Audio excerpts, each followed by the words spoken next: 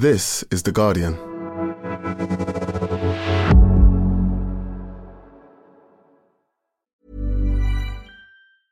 Ryan Reynolds here from Mint Mobile. With the price of just about everything going up during inflation, we thought we'd bring our prices down. So to help us, we brought in a reverse auctioneer, which is apparently a thing. Mint Mobile Unlimited Premium Wireless. How to get 30, 30, bit to get 30, bit to get 20, 20, 20, bit to get 20, 20, bit to get 15, 15, 15, 15, just $15 a month?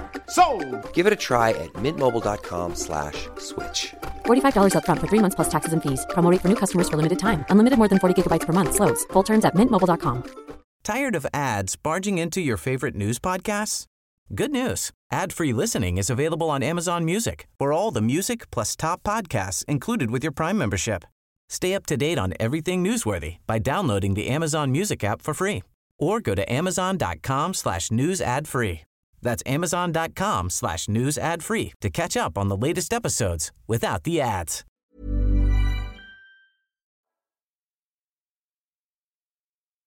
Welcome to The Guardian Long Read, showcasing the best long-form journalism covering culture, politics and new thinking. For the text version of this and all our long reads, go to theguardian.com/long read. This article contains some swearing. The Trials of Robert Habeck. Is the world's most powerful Green politician doomed to fail? By Philip Alterman.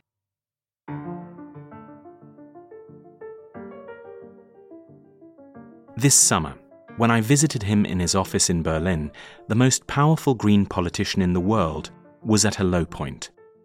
It was the last day of the parliamentary term, and Robert Habeck, Germany's vice-chancellor, was running half an hour late. When he finally arrived, he pretend collapsed as he entered the room, dragging his satchel behind him like a frustrated teenager. When I asked him how his day had been, he exhaled theatrically and quoted the opening line of the Boomtown Rats song, I Don't Like Mondays. The silicon chip inside her head gets switched to overload. Habeck leads Germany's Federal Ministry for Economic Affairs and Climate Action, and earlier that afternoon, one of his core pieces of legislation had been due to be passed by Parliament. It would have obliged public authorities, data centres and businesses to periodically audit their energy use and reduce heat waste. But the opposition had managed to scupper the vote, and now Habeck was heading into the summer recess empty-handed. Habeck wants the world's fourth largest economy to be a global leader in renewable energy. But virtually every new climate measure that he has launched this year has quickly become bogged down. The most vital of these was a law mandating that from 2024, all newly installed heating systems must use a minimum of 65% renewable energy. About half of Germany's 41 million households are heated using natural gas, a fossil fuel whose combustion releases greenhouse gases, and Habeck's reform promised to cut emissions by 40 to 50 million tons of CO2 equivalent by 2030. Significantly more than under old legislation. But when the law was leaked before being published, it was bitterly attacked by the right-wing tabloid Bild and Habeck's partners in Germany's ruling coalition government. Then, at the final hurdle, publication was postponed by the Constitutional Court just 48 hours before it was due to be voted through. Failure is a relatively novel experience for Habeck. A year earlier, fresh in his new job as Germany's deputy leader, pollsters declared him the country's most likeable and competent politician. His smiling face was all over the newsstands, and headlines were hailing him as the true chancellor. A year later, in July, when we met, he was one of the most unpopular politicians in the government, and those same newspapers were asking if he was going to resign. Habeck has an unusual background for a politician. He is 54 and did not join the Green Party until he was in his 30s. He has a doctorate in German literature and philosophy, and before he entered politics, he was a poetry translator and novelist. The contrast between Habeck and his boss, Chancellor Olaf Scholz, is striking. Scholz has a controlled, technocratic manner resembling that of his predecessor Angela Merkel. Every word that leaves his lips sounds as if it has been scrutinized by his advisers in advance.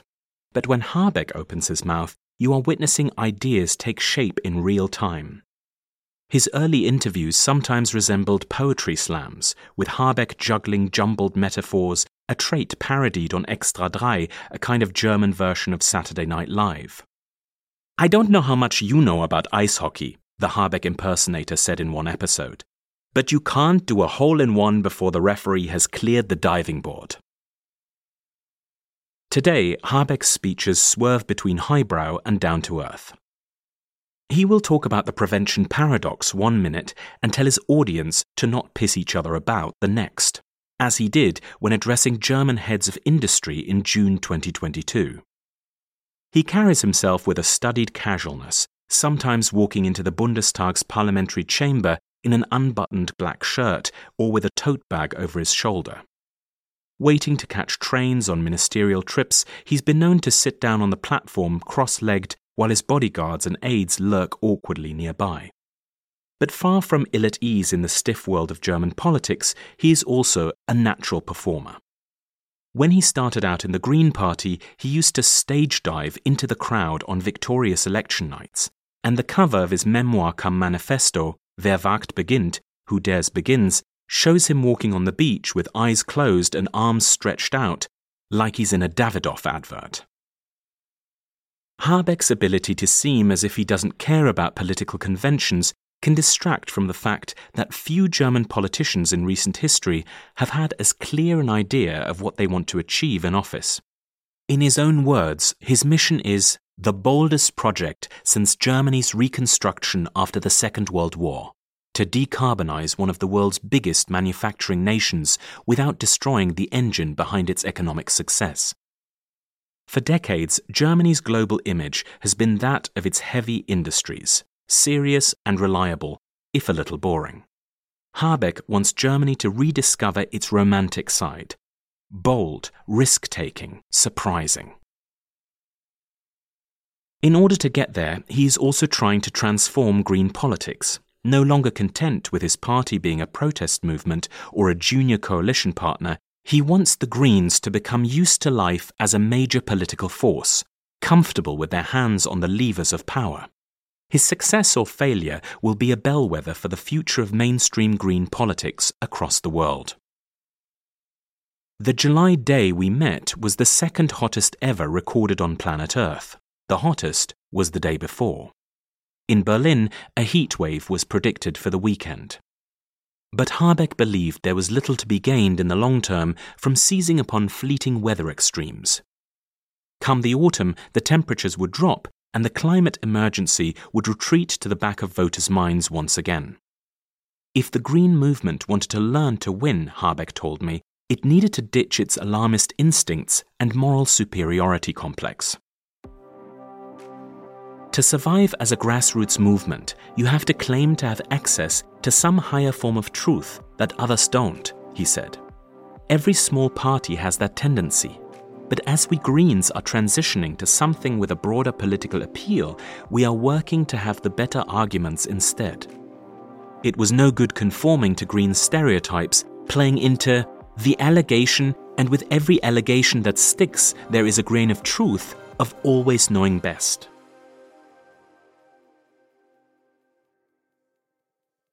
In Two Paths into Summer, a 2006 young adult novel written by Habeck and his wife, Andrea Paluch, there is a teenage character who sounds as if she's made for a career in the Green Party. Head girl, debating society, leafleting for an anti-globalization group. In a revised 2020 edition of the novel, the authors made the character a member of Fridays for Future.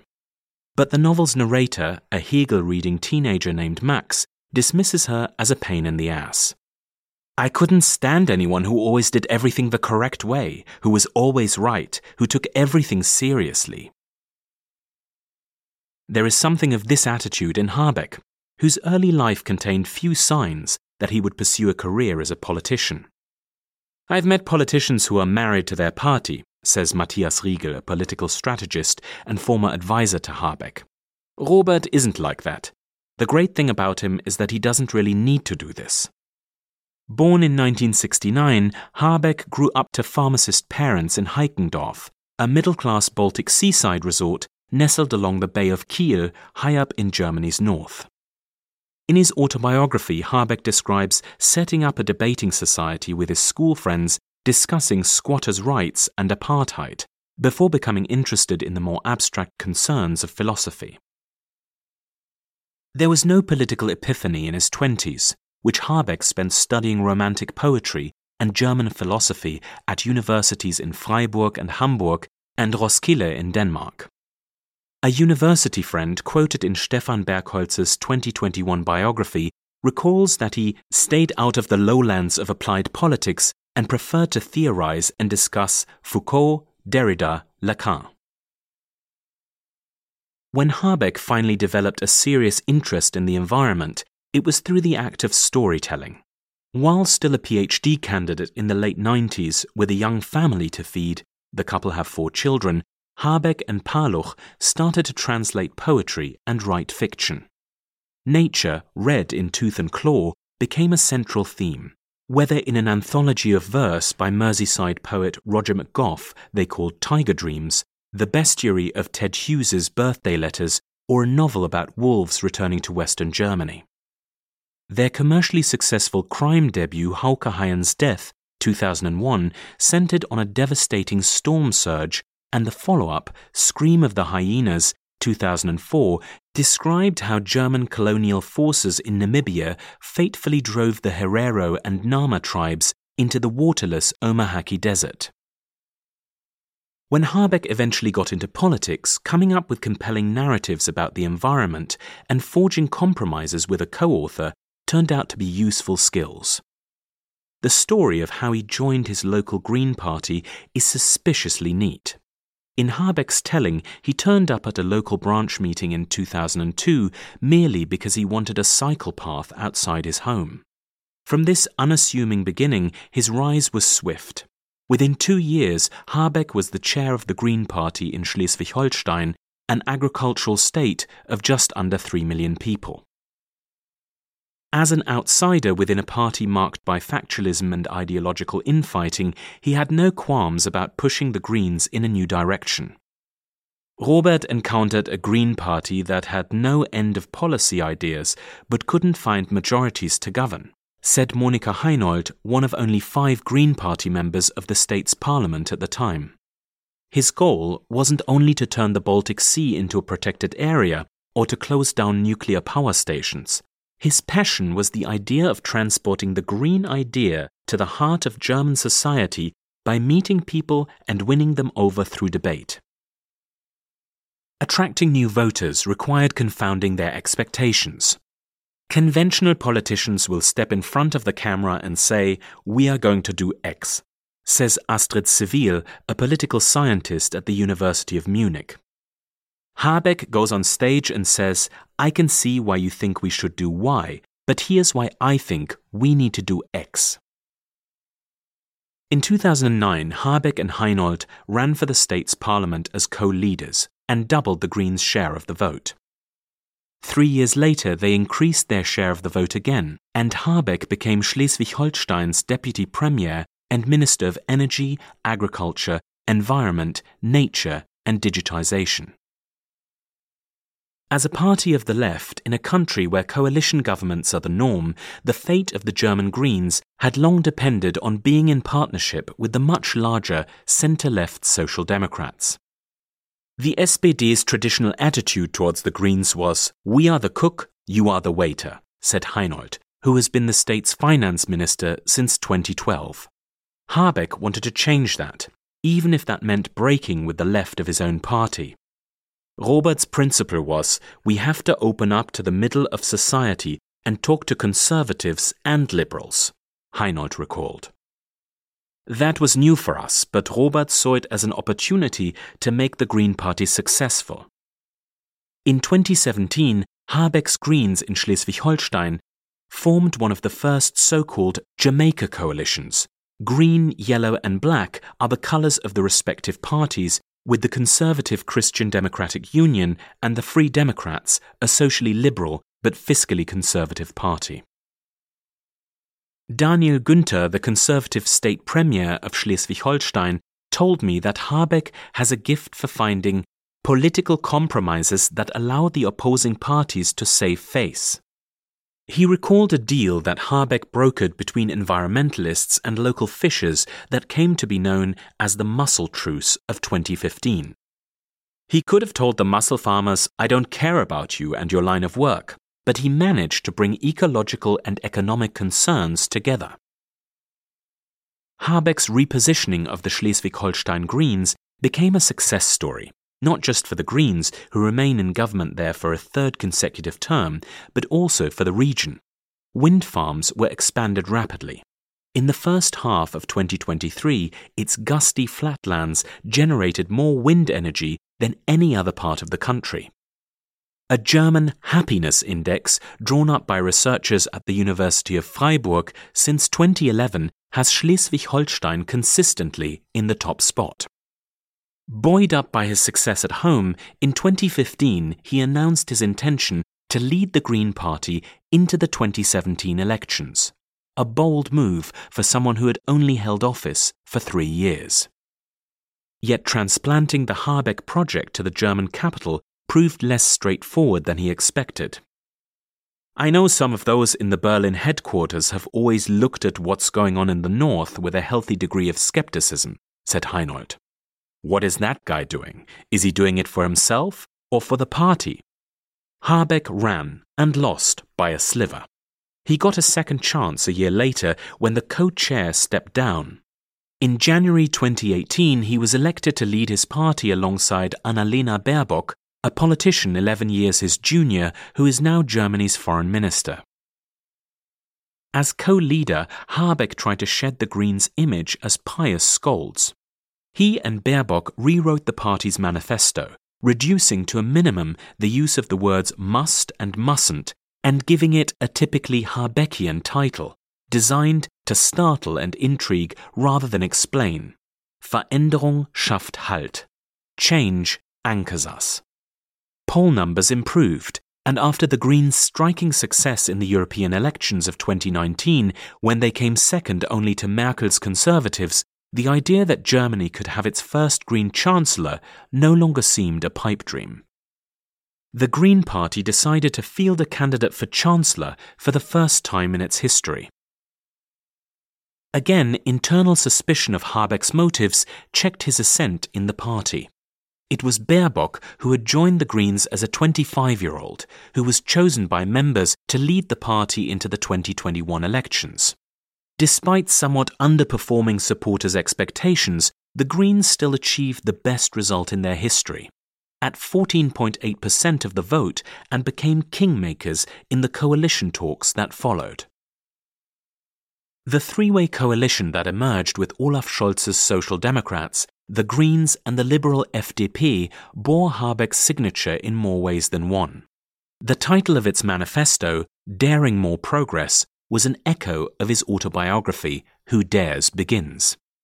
While Baerbock was given the post of foreign minister, Habeck became Germany's deputy leader, in charge of a newly created super-ministry combining economic and energy affairs with a climate division that had previously been part of the Environment Ministry. This was the moment that Habeck's whole political career had been building towards. Finally, he had his hands on the levers of power and could start to reshape Germany's entire economy and energy infrastructure. And then, within months of taking office, Russian troops marched into Ukraine and all those plans had to be put on hold.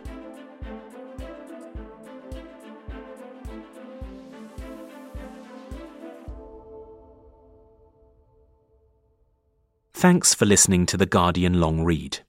The story continues right after this.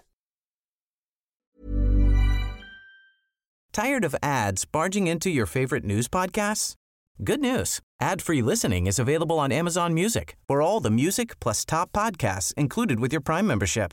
Stay up to date on everything newsworthy by downloading the Amazon Music app for free or go to amazon.com/news ad free. That's amazon.com/news ad free to catch up on the latest episodes without the ads. The audio long read is supported by BetterHelp. Here's a question. If you had an extra hour in your day, what would you do with it? Watch TV? Read a book? Meet up with a friend? Maybe a little nap? A lot of us spend our lives wishing we had more time. But for what?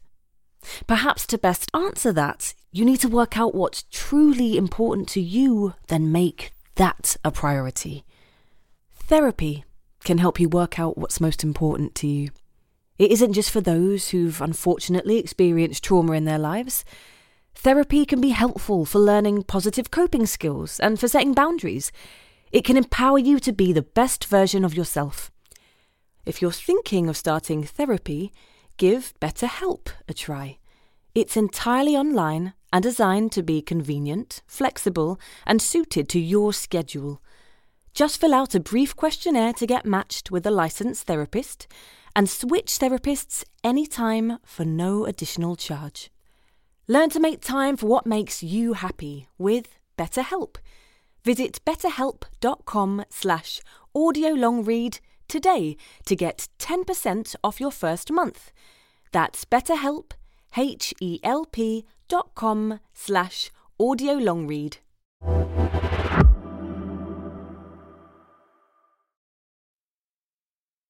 Welcome back to The Guardian Long Read.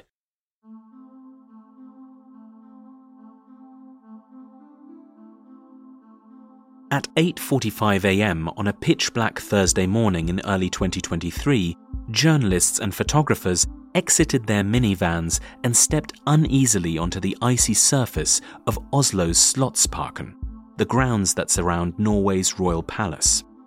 Habeck had made a point of walking from his hotel at the bottom of the hill to the Norwegian government's reception rooms at the top, stomping purposefully through the snow while his bodyguards penguin shuffled behind.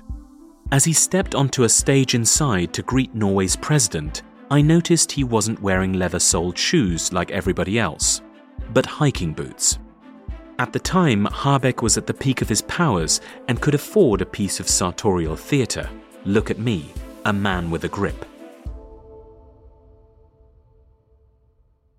This was Habeck's second trip to Norway in less than a year, a reflection of just how important this nation of 5 million people had become to Germany. 4 weeks before Habeck's initial visit to Oslo in 2022, Putin's invasion had exposed Germany's dangerous reliance on Russian gas, which accounted for more than half of its natural gas imports. Gas made up just under a third of the country's overall energy mix, heating people's homes and keeping factories churning out the cars, machine parts, and chemical products on whose export the German economy relies. Reserve tanks were only a quarter full, a result of Russia having throttled its deliveries in the run-up to the invasion. Habeck's rhetorical stock in trade used to be understatement. "We have to liberate ourselves from catastrophic thinking," he wrote in Who Dares Begins. But the war had helped him discover the use of hyperbole. Doubtlessly, an economic meltdown in Germany would have led to an economic apocalypse in Europe, he told an auditorium of Norwegian business managers on the afternoon of his 2023 trip to Oslo. A pause and then, "But the economic meltdown hasn't happened, and it will not." The 2022 energy crisis had galvanized Habeck. He had traveled the world to strike new gas import deals, while massively accelerating construction of terminals for importing liquefied gas. These terminals usually take between 3 and 5 years to build, but the first was completed in around 7 months. By August 2022, Norway had overtaken Russia to become Germany's biggest gas supplier. By mid-November, storage tanks were 100% full, ahead of schedule. To solve the energy crisis, Habeck not only had to import more gas, but to get Germans to consume less. This was a political gamble. The Greens' critics paint them as the Verbotspartei, killjoys who want to ban everything from pork sausages to fast cars. Habeck went ahead anyway. On talk shows, at press conferences, on social media, he urged people to have shorter showers and turn down the thermostat before they go to work. Conservative media had a field day, but the message cut through. Compared with the annual average of the 4 preceding years, German consumers in 2022 reduced their use of gas by 12%. Habeck said to the public, "We won't manage this on our own. We need your help with this. The last government may have fucked up by growing reliant on cheap Russian gas, but you fucked up too, because you reaped the benefits," says Bernd Ulrich, a journalist for German broadsheet Die Zeit. That was a completely new sound. He was the first politician in decades who treated the public like adults. Habeck got away with it because voters could see that he was willing to make his own sacrifices by slaying some of the Greens' sacred cows. To secure new sources of natural gas, he had bowed in front of the Emir of Qatar, a state whose human rights record the Greens have previously condemned. He temporarily reopened mothballed coal plants that his party had campaigned for years to shut down. To build terminals for liquefied natural gas, he had to scrap environmental impact assessments and take on environmental campaigners concerned that the building works could scare off rare porpoises in the Jade Bay. As Minister for Economic Affairs, he also had to greenlight the export of heavy weaponry to Ukraine, a red line for Green politicians of the past. "These weapons that we are sending will kill people," he said in a to-camera address on the 28th of April 2022. "But to decide not to would bring a greater guilt upon us." That month, Habeck's approval soared. Habeck didn't go into government to become a crisis manager, but as we got back into our minivans in Oslo and the motorcade snaked along the North Sea coast, I wondered whether Russia's invasion of Ukraine had nudged Germany towards becoming the country Habeck wishes it could be. In the borderlands between Germany and Denmark, where Habeck and his family once made their home, the Scandinavian way of life blends into the local culture. A party representing Danish and Frisian minorities sits in the state parliament. The most popular sport here is not football, but handball, and Habeck's team, Flensburg Handewitt, has more players from the Nordic countries in its squad than from Germany. Habeck describes himself as coming from the south of the north. His entire family is fluent in Danish, and he has spoken of how they used to follow Danish traditions such as raising the Dannebrog flag in his garden. Habeck admires how some of the major Scandinavian parties have managed to rally their countries around environmentalism.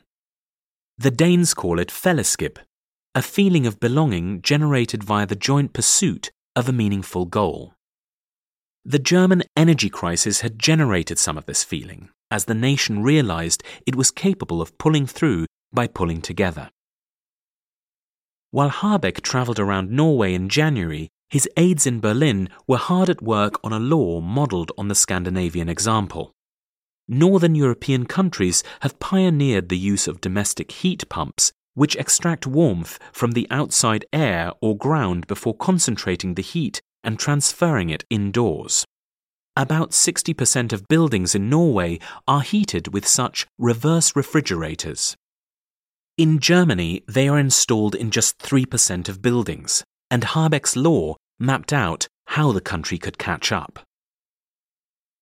After a couple of hours' drive, Habeck's motorcade stopped off in the town of Breivik, where a German company was working on plans to capture carbon in the flue of a cement factory, liquefy the gas, and then pump it into porous sandstone under the seabed 60 miles off the Norwegian coast. This method, known as carbon capture and storage, was effectively banned in Germany in 2012 after environmentalists protested against plans to trial it in Habeck's home state. Habeck, however, seemed to be in his element as he waltzed through the falling snow outside the cement factory. In Who Dares Begins, he decries the eco-fundamentalism at the heart of the early Green movement. It should, he argues, be the Green Party's historic task to shape an epoch of ecological modernity. With the enthusiasm of a children's TV presenter, Habeck explained to the audience of journalists and hangers-on that the factory was like a gigantic washing machine that collected CO2 and pumped it into the depths of the earth. Where other Green politicians would have looked on in horror, Habeck was enchanted. "This is the future," he said, pointing towards the concrete behemoth.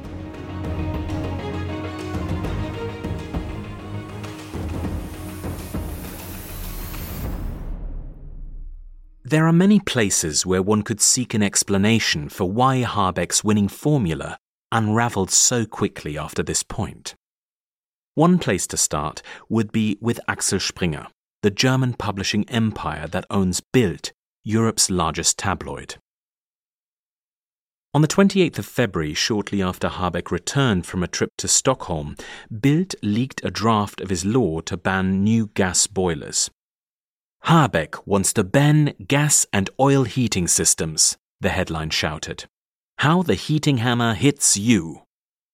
Installing a heat pump costs between €8,000 and €22,000, €6,900 to £19,100, compared with between €7,000 and €11,000 for a new gas boiler, a considerable challenge to many households already facing rising household costs.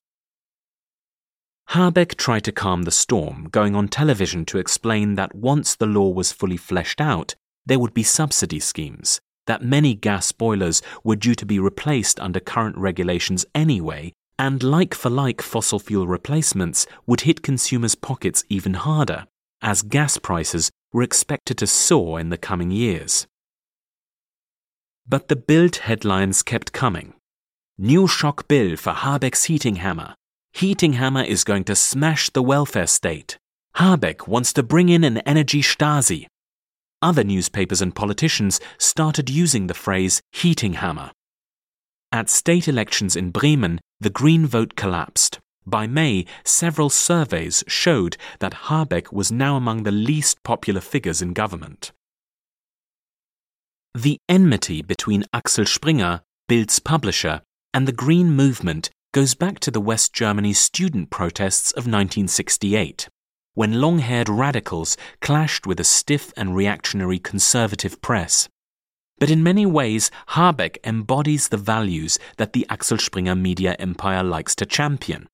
Someone with an enthusiasm for new technology and startups, but still rooted in local culture, unafraid to use words like patriotism, and willing to criticize his own side's moralizing tendencies.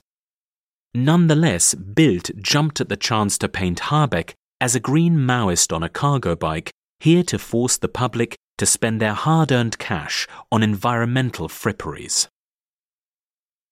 Habeck's less generous critics may say he made it too easy to be painted as a conventional Green politician in the first place. The German Greens' ultimate orthodoxy is its rejection of nuclear power. It was an anti-nuclear protest movement that swept the Greens into Parliament in 1983, and when the party entered government with the Social Democrats in 1998, it struck an agreement to ban the building of new nuclear reactors and gradually phase out existing ones. Since then, the country has stuck to this path, even during the Merkel years, when the Green Party was banished to the opposition benches. At the start of Habeck's first full year in office, all but 3 nuclear plants in Germany had been switched off. As Germany fretted about blackouts last autumn, there were calls on Habeck to abandon the phase-out. Instead, he postponed the decision, deciding to leave the 3 remaining plants on the grid as emergency reserves over the winter, with their fate to be reassessed in spring 2023. When I travelled with Habeck to Stockholm in early February, the issue was on everyone's mind. Sweden was once at the forefront of the anti-nuclear movement, its parliament voting to phase out its power plants in 1980, long before Germany. Since then, it has had second thoughts. At the start of the year, the centre-right government announced its intention to expand nuclear power for the first time in decades. At an early morning press conference, standing alongside the German Vice-Chancellor, Habeck's Swedish counterpart repeatedly expressed her great respect for Germany sticking to its anti-nuclear path. But, she said, to meet climate goals without harming economic growth, We've reached the conclusion that we need both renewables and nuclear power. When she finished, Habeck paused for a moment. At this point, a politician from the Greens' founding generation might have embarked on a lecture about Chernobyl and Fukushima, the problems with nuclear waste storage, or the sector's awkward reliance on uranium exports from Russia. By contrast, a younger environmentalist may have conceded that nuclear power has not only proven as safe as wind and solar, but that you cannot ignore a technology that emits a fraction of the greenhouse gases spouted by coal and gas plants. In the past, Habeck might have articulated the arguments for and against, and concluded with a compelling synthesis. Instead, he folded his hands in the way public speakers often do when they want to project certainty, and gave us something he isn't usually known for, a politician's answer. Germany would build hydrogen power plants as a backup for its renewables, not nuclear plants, he said. That decision had been made. Later that evening, speaking to journalists after dinner, Habeck was less evasive. He argued that new nuclear power stations elsewhere in Europe have taken more than 10 years to construct and would require further subsidies to produce energy at a price that can compete with wind or solar energy. Germany's path to renewables is unquestionably more ambitious, but if it works out, it's more competitive, he said. It is something new. This was closer to the classic Habeck sound, singing with ambition and adventure. Out with the old, in with the new, a bold gamble. But it is a vision he has mainly articulated in off-the-record briefings, and I can only quote it here because I asked him to repeat it in our interview 6 months later. Even for a gifted storyteller like Habeck, the story of how and why Germany will launch itself into a renewable energy future while simultaneously swapping coal and gas plants with an as-yet non-existent network of hydrogen power stations but no nuclear, is a difficult one to tell in a way that inspires confidence. Even if Habeck's economic arguments against nuclear power are right, and the birthing pains of Sweden's new pro-nuclear drive over the last 9 months suggest they may be, his decision to eventually shut down Germany's remaining plants may have been a political misstep, because it closed down a window of opportunity. If the nuclear emergency reserves weren't needed, then surely the moment of national crisis has passed. People had been prepared to save gas to avert blackouts. Asking them to rip out their boilers to meet carbon reduction targets was a taller order. In his second year in power, his skill for political decisions that heed the concerns of the majority of citizens somehow fell by the wayside, said Daniel Günther, the CDU politician. He's usually someone who enjoys talking the party base around to his point of view. With the heating law, it felt like he was playing to the gallery. Yet Habeck's difficult year is also a symptom of a broader political crisis. When governments around the globe began to take the climate crisis seriously around a decade ago, they drew up concrete targets to mitigate it. The 2015 Paris Agreement committed its 194 signatories to pursue efforts to limit warming to no more than 1.5 Celsius. But governments signed these targets with the implicit promise that they could be met without directly affecting their voters' livelihoods. Juggling these two promises, timetables began to slip. None of the world's biggest emitters, China, the US, the EU, and India, have reduced emissions sufficiently to meet the Paris Agreement's goals. Germany is on course to miss its 2030 target of cutting greenhouse emissions by 65%. Scanning the political landscape in Europe and beyond, there are few politicians who appear willing to address this dilemma with honesty. If Habeck manages to recover from his current low, Die Zeit's Bernd Ulrich suggested, he could be one. On a good day, Habeck is a radical realist, as radical in his demands as climate reality requires, and realistic enough to know he has to win people's support to do anything about it. It's been quite a hard time for him lately, said Günther. Sometimes you want to tell him, come on, Robert, why don't you stay in bed today and give that talk show a miss? But he gets up and he goes on the talk show. He would never avoid the argument. He's tough like that.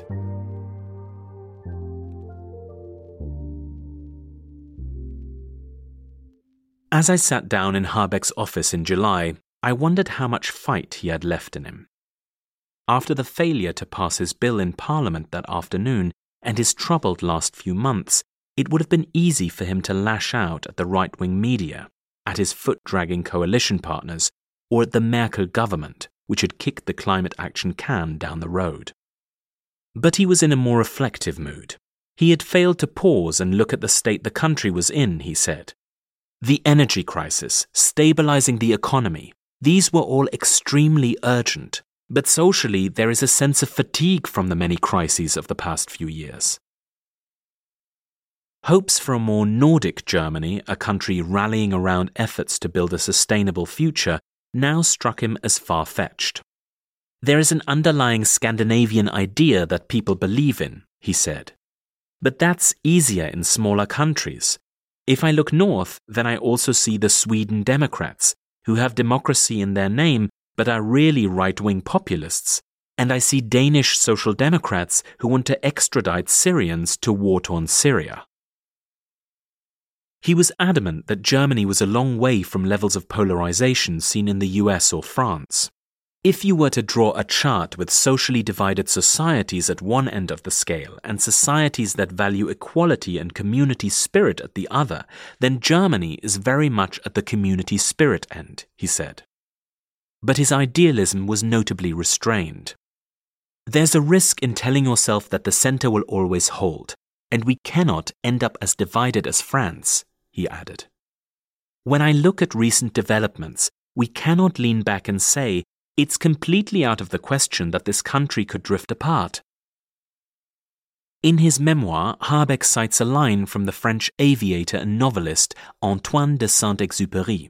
If you want to build a ship, don't order your people to collect wood, but rather teach them to long for the endless immensity of the sea. Reading that passage again before our interview, I wondered if Habeck had forgotten that principle in his journey from poet to politician. Saint-Exupéry had the wide-open sea. Robert Habeck in 2023 has a law that bans you from installing new gas boilers. He let out another long sigh. The heat pump was only a part of the ship, maybe the mast, maybe the headsail, he said. The open sea would be to be part of a society that doesn't ruin the future for the next generation. That is the promise of climate-neutral heating.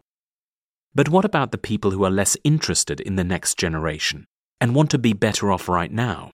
How do you get those people to join in the boat building? Habeck's eyes briefly lit up as he launched into a charming personal story about solar panels on his first family home. But then he checked himself mid-anecdote as he foresaw the Bild headline it might generate. His press officer later supplied me with a quote about tenement buildings being retrofitted with insulating wood facades, which was too boring to quote here and made him sound like a jaded salesperson rather than a political visionary. Maybe he had simply got Germany wrong, I suggested. Was this really a start-up country with an appetite for adventure, willing to launch itself on a mission to a green future? Wasn't Germany just deeply culturally conservative? This is a country that for most of the post-war period voted for a conservative party that campaigned on a promise of no experiments. Habeck interrupted before I had finished my question. Is Germany really so risk-averse if you look at the history of our economy? He sat upright as he painted a picture of entrepreneurship stretching back to the pioneers of the coal and steel industry, to Germany's leadership in wind and solar technologies in the early 2000s. Building an economy that relied on exporting 50% of your goods abroad, making Germany acutely sensitive to geopolitical turmoil. What was that if not taking risks? It puzzles me how we can complain about everything being so difficult now, and yet we are so complacent about the recent past, he said. As he talked, frustration hardened into something more like anger. We've started to convince ourselves that we can't get anything done, that we are too old, that we can't do it, and that's just far from reality. In mid-September, a couple of months after our interview, Habeck's heating law went back to Parliament amid tumultuous scenes. Opposition delegates predicted the government's plan would sink the economy and drive pensioners into ruin. Some left-wing politicians said the reduction in carbon emission that it would achieve was so pitiful that it did not constitute meaningful progress. That's precisely the problem, Habeck said when he stepped onto the speaker's podium in a dark suit and white shirt. The longer politicians kept on disagreeing over concrete climate measures, the more daunting the issues they were meant to solve became. Because we are sitting on our hands, the targets keep getting higher and higher. He brushed away a far-right delegate's attempt to interrupt. Climate crisis deniers had nothing to add to the debate, he said. That day, Habeck won the argument. His law passed by 397 to 275 votes.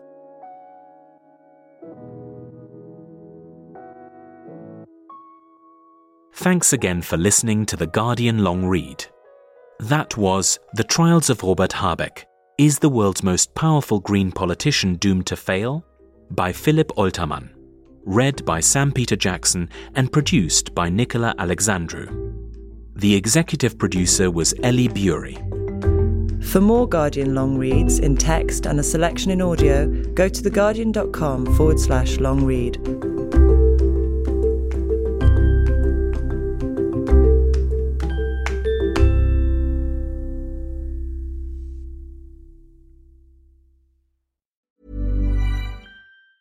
Tired of ads barging into your favorite news podcasts? Good news. Ad-free listening is available on Amazon Music for all the music plus top podcasts included with your Prime membership. Stay up to date on everything newsworthy by downloading the Amazon Music app for free or go to amazon.com/news ad free. That's amazon.com/news ad free to catch up on the latest episodes without the ads. Instacart shoppers know groceries. They know that you can't make guacamole with rock-hard avocados. They know how to quickly find those peanut butter pretzels you can never find. And they keep you in the know by giving you updates about your order along the way. Let Instacart shoppers help take shopping off your plate so you can get time and energy back for what really matters. Visit instacart.com or download the app to get free delivery on your first 3 orders. Offer valid for a limited time. Minimum order $10. Additional terms apply. Instacart. Add life to cart.